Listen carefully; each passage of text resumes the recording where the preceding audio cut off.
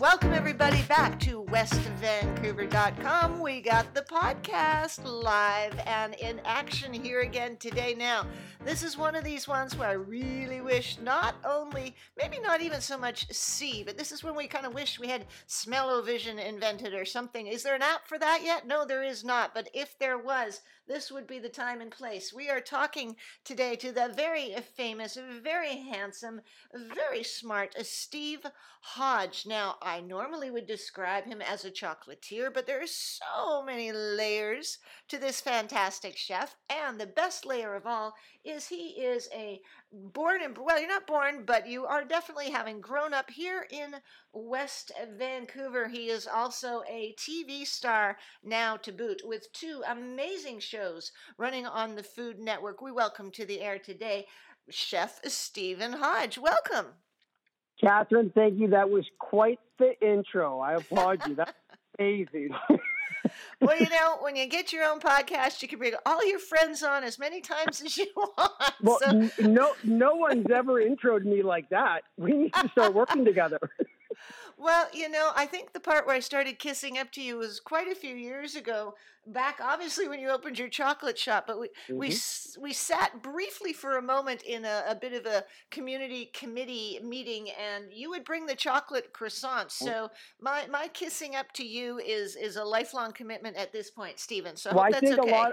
I think a lot of people know we have some history. Yeah, it's 8 years. That's when I met you 8 years ago. Well, 8 years ago now, that sounds awfully like 2013. And for those of you who are listening who are not Yeah. from West Vancouver, Steve, of course, owns Temper Chocolate and Pastry. He is by trade a chocolatier, a patissier. He has an amazing history about how he got started. I'm going to throw this to you to tell us a little bit more now, because you got educated in California. You were sitting behind a desk. You were doing business and being a broker, and then what happened? Did a light bulb go off? Well, so you're close. I never made it to the actual behind the desk. I quit my first day. So I went down to Whittier College for school, and I played football. So I went to West Van High, and then was fortunate enough to go down to California for sports. And I graduated with a business degree, and for some odd reason, I wanted to be a broker, and I wanted to go to Wall Street, and I wanted to trade on the floor. And it literally took two buddies I spoke with who are actually now in Hollywood, and one of them's quite a well-known actor, to convince me, Hodge, what are you doing? You that's not your personality to go behind a desk. And as soon as they told me that, I quit the first day. I didn't tell my dad. I had to wait for the right moment. I told my mom, right?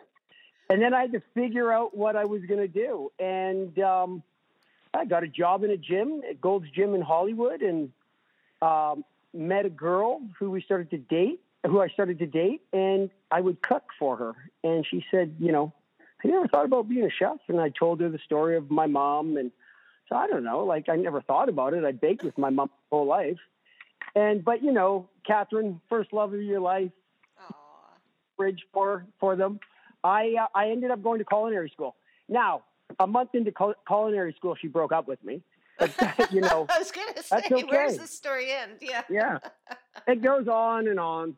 But yes, no, I kind of, you know, I took a year off the university and worked in Hollywood and kind of figured out what I wanted to do. And I fell into cooking. I didn't know I was going to be a pastry chef or a chocolatier. I just thought I was going to be a cook, a chef. And, you know, you run into opportunities. And one of them was a chef I was training under. And I asked him a question about a pastry thing I saw in a book. And it was almost like a challenge. And he said, oh, no, that's at a different level. And it kind of caught my eye. And I was like, well, I'm going to try it. And I tried it in culinary school, and I never looked back. I fell in love with pastry. There you go. So it wasn't even so much that you had a sweet tooth, or you know, like you were a chocolate holic your whole life or something like this. You found the challenge, because I mean, anybody who knows anything about cooking, I like to cook. I'm not bad at it, but when it comes to baking, it's a you got to measure. You know, you can't just throw handfuls of stuff in. You got to get temperatures right. Like this is a science mixed with an art form, mixed with, you know, as you say, a bit of a you got to keep your temper when you're doing Oh, yeah, this. You got to obey the rules, don't you? yeah, yeah. I like that. You have to keep your temper. Yeah. No, the thing I think I fell in love with about, well, cooking overall at home. I love to cook. I don't do a lot of pastries at home. My wife and I cook all the time, but on the baking side, I loved. I never paid attention in science class in high school, but for some reason, I really enjoyed the science side of it. So it wasn't understanding, okay, you add this ingredient to this ingredient, that this reaction happens. That came with practice and time. What I love the challenge on what we do in chocolate and pastry is your environment.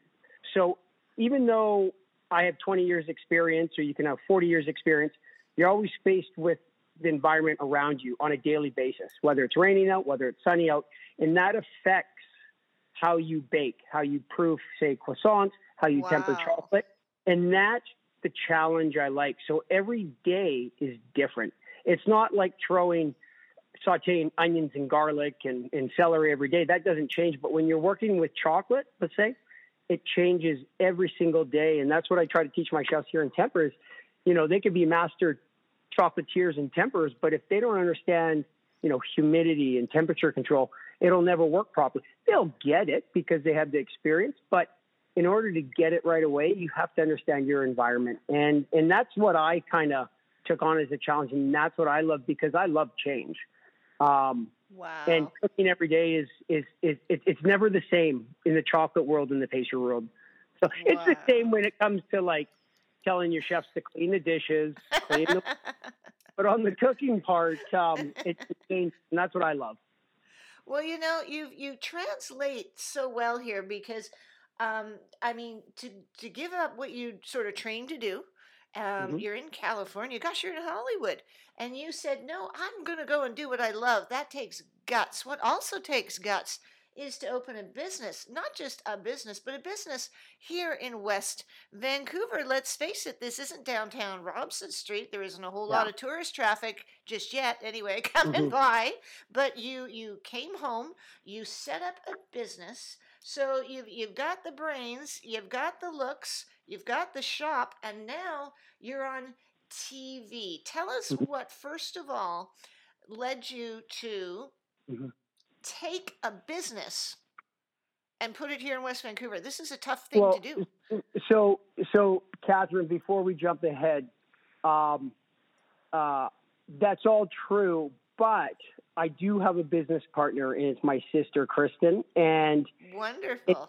and I literally wouldn't have been able to do it without her. Like she deals on the financial side. She's the numbers person. And then with our experiences coming together, it really worked. So I'd love to take credit, but if she's listening to this right now, she would kill me if I took full Well, credit. So, but Kristen, yeah, there's no, a great woman behind most businesses. I'd be surprised if there wasn't. And absolutely. we all need help, especially in the business Yeah. world, and that there too. So tell us, it's been 2013. It's been a few years now. Yeah. How is business for you? Temper chocolate and pastry. What specialties do you have there? Because I heard there's something called Charlie Bites. Tell us a little bit about all that.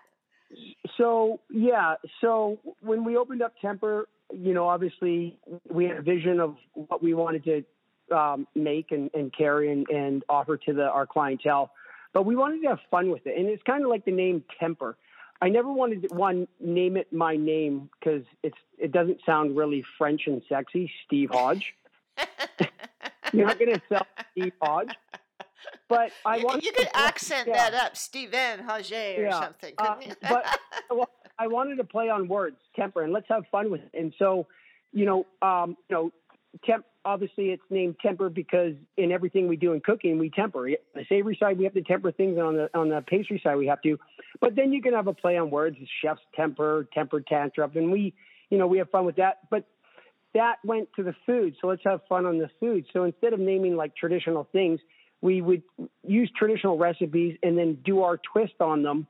And then how do we come up with names? Well, when my daughter was born, I mean, from the day she was born to now, she's 8 actually in 2 weeks. She's a firecracker. So, and she always has a bite. So we called it the Charlie Bite. So funny enough, the Charlie Bite became the most popular thing we do. And it was our take on a cinnamon bun, but with croissant dough. And it started with when we would make croissants, we'd have scrap, leftover dough.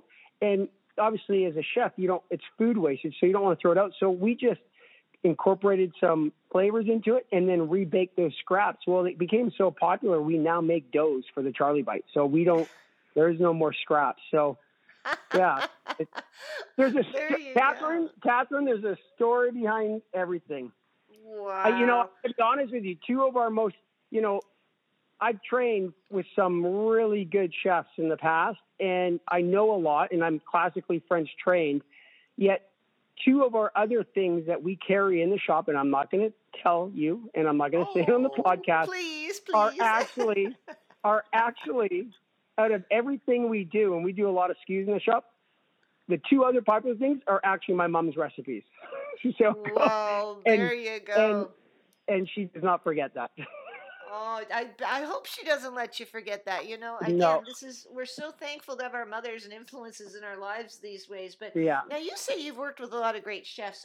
Wolfgang Puck, Gordon Ramsay, you traveled to London. You have this international flair. You're kind of a superstar around here already. And then you went and did something even more spectacular and got yourself on TV. You are, if I may dare to say so, the latest and greatest of Food Network, at least Food Canada here, star. Yep. You have two shows, if I'm not mistaken. One called Project Bakeover, and the second one, Great Chocolate Showdown. Now, on the Great Chocolate Showdown, you're going to tell us about both, of course, but one is more, you're a judge, and then on Project Bakeover, a play on the word makeover, you're going in and actually helping other bakeries recover, and you have a partner there as well. You make over the decor, and I imagine you are on the food side of things there. Now, tell us about both shows and tell us which one you like doing better. So, two completely different shows. One is a studio show, which is the Great Chocolate Showdown, and then one we're on the road. We're a traveling show. So the Great Chocolate Showdown is airing right now Mondays at 10 p.m. Eastern, so 7 p.m. West Coast time, and this is season 2. And that show just got bought by the CW in the U.S., which is huge. Ooh. So that will put all of us on the radar in the U.S. And then that is I have my two co-hosts, Anna Olsen and Cynthia Stroud from the U.K. And that show came about. Everything happens for a reason. I didn't go out and look for TV. We have a fabulous PR, Michelle Land, and she would put us on the news. And it just happened that someone watched the news in Toronto, and they contacted us, a production company, and they said, have you ever thought about doing TV? And I was like, well, yeah, but no. And we were in talks for about a month, and they wanted to sign a contract. And Laura, my wife, she said, before you sign the contract, send it to your friend Darren that works for Entertainment One and just have him look over it. He's on the scripted side. Right. So he did. And he said, he's like, Hodge, I told you 10 years ago you need to go on TV. And I was like, well, I wasn't ready. And he goes, before you sign it, let me do an introduction with the head of unscripted Entertainment One, which is a guy named Toby Domer. And we're now pretty much partnered up in what we're going to be doing this together forever. So we're coming up with that concept for a third show. And we made a reel, and it was literally Entertainment One Productions that kind of launched it. They approached the Food Network, and then Crystal Look, the head of the Food Network, gave us a chance, and she's amazing. And from that, we got Project Bakeover, which just had its 5th episode aired last Thursday, and now they're going to take a break, and they're going to re-air the next 5 episodes in May, on May 13th. And Project Bakeover is my co-host on there is Tiffany Pratt, and she's been on HGTV for 10 years. And it was Project Bakeover. I got thrown into Great Chocolate Showdown, And obviously, you get thrown in with Anna Olsen, who's a legend in Canada, and you're She's kind of nervous. incredible. Yeah, I've She's watched her shows for incredible. years now. That's got to be Yeah. intimidating a little bit. Oh, I think I was more intimidated than the contestants that had to face her. And I learned a lot from Anna. And then Project Makeover started after we finished the first season. And we had an amazing crew. And then with Tiff, I mean, Tiff kind of took me under her wing and showed me what TV's about. And we hit it off and built a relationship for like a relationship forever. And she's amazing. And that show got better each episode we filmed. Obviously, we ran into the problem with COVID and we had to stop. Yes. But we came back. But yeah, so Project Bakeover, we travel across North America and we literally go into struggling bakeries that are for real about to close their doors, and we go in and we help them. And it's a feel good show. It's not a yelling. We need that. It's not crazy chefs yelling. There's too many of those. And then there's the goofy ones where it's a little bit like they run up and down the aisles with shop. I don't understand so much of this because I used to watch the Food Channel to try to get new recipes and ideas, right? And then the competition kind of thing came in. So you've got two very different ones, helping people, and then the kind of a little more game showy where you're a judge and you get to eat everything. Now, everybody out there wants to know this, and I get the chance to ask this every time I meet someone who's on television like this. How real is your reality show? Give us a couple little secrets that won't get you in too much trouble. I mean, these people get on some of these shows, they get like 5 hours to make these, sugar art creations. It's more art than edible on some of the ones I've seen. Tell us how it goes, especially on Great Chocolate Showdown. Have you had any candy terms? Any meltdowns? No, have we had any disasters? There's a funny, because it's very similar to the restaurant industry as far as the hours. But the biggest difference I ran into with TV versus working in a restaurant, if you work 18 hours, you're working every second of that day. In TV, they have a term called hurry up and wait. So, yes, we know that one, don't we? But the Great Chocolate Showdown, when you see the bakes, like you have 2 hours on a bake, that is absolutely real. They have 2 hours on a bake. Wow. Great Chocolate Showdown would be, for us, a lot of it is scripted. So we'll, season 1, because I was new, they would guide me through and what to say. Season 2, they gave me more freedom in order to, because I was more comfortable.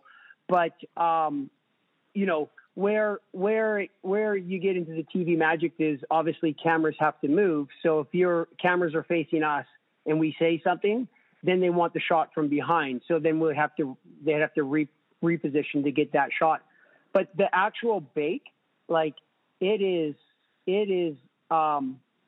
stressful for the bakers. They like any competition show, they prepare for it. And if the culinary producers say, okay, it could be one of 20 things on this next competition, right? So, but they really don't know what they're getting into. That's what I was going to say. They don't know. They're not tipped off. There's nobody there to help them. As you've said, the environment, if the oven's too hot or the lights have caused an increase and dried the place out as opposed to moisture. And as you said, a baker, this is death. This is, everything's going to go wrong. The dish is over if your creation is over at that. So that's got to be really hard. It happens. And, it does happen on the show. And there are culinary producers on the floor that are pushing them and getting them like, hey, you have 10 minutes left. You better be focusing on this. Not that. So I love the endings where they all run up and try to put the little garnish on its last 2-3 seconds. So I've always wondered, is that always real? Are they always sweating it out? What blows my mind, before I did the show, when I watched the competition shows, I was like, why they always go down to the last minute? It has to be TV. But Catherine, I'm not lying. It's real, is it? It's like they stress. The contestants stress themselves so much they actually go down to The Wire. Like, I don't. It's actually quite funny to see, because where a lot of them actually have a background and they practice at home before they come on the show and they can cook. The one thing they always forget is time management. So there you go. Easy to do. Yeah, Hey, it's usually the time management that nips them in the butt at the end. there you go. Now you've seen it as a judge. It would be really hard to be a contestant. You've seen it. How would you like to be in their shoes? Would that be? I said to the producer, who's amazing, she's a good friend of mine, Jen Pratt. So I've been stuck with two Pratts. I have Jen Pratt, producer for Great Chocolate Show, and Tiffany, who's my host. And I said, Jen, if this goes to season 3, we should have a competition where the judges have to compete with the Darn thing. Straight. And, taste of your own medicine. I agree. It was Cynthia. Just absolutely not. It's too stressful. We'd probably mess it up.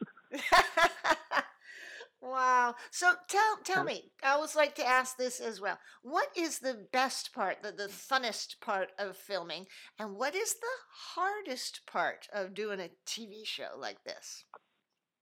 For me, the most fun part of filming on both shows was the people that I was surrounded with working and learning from.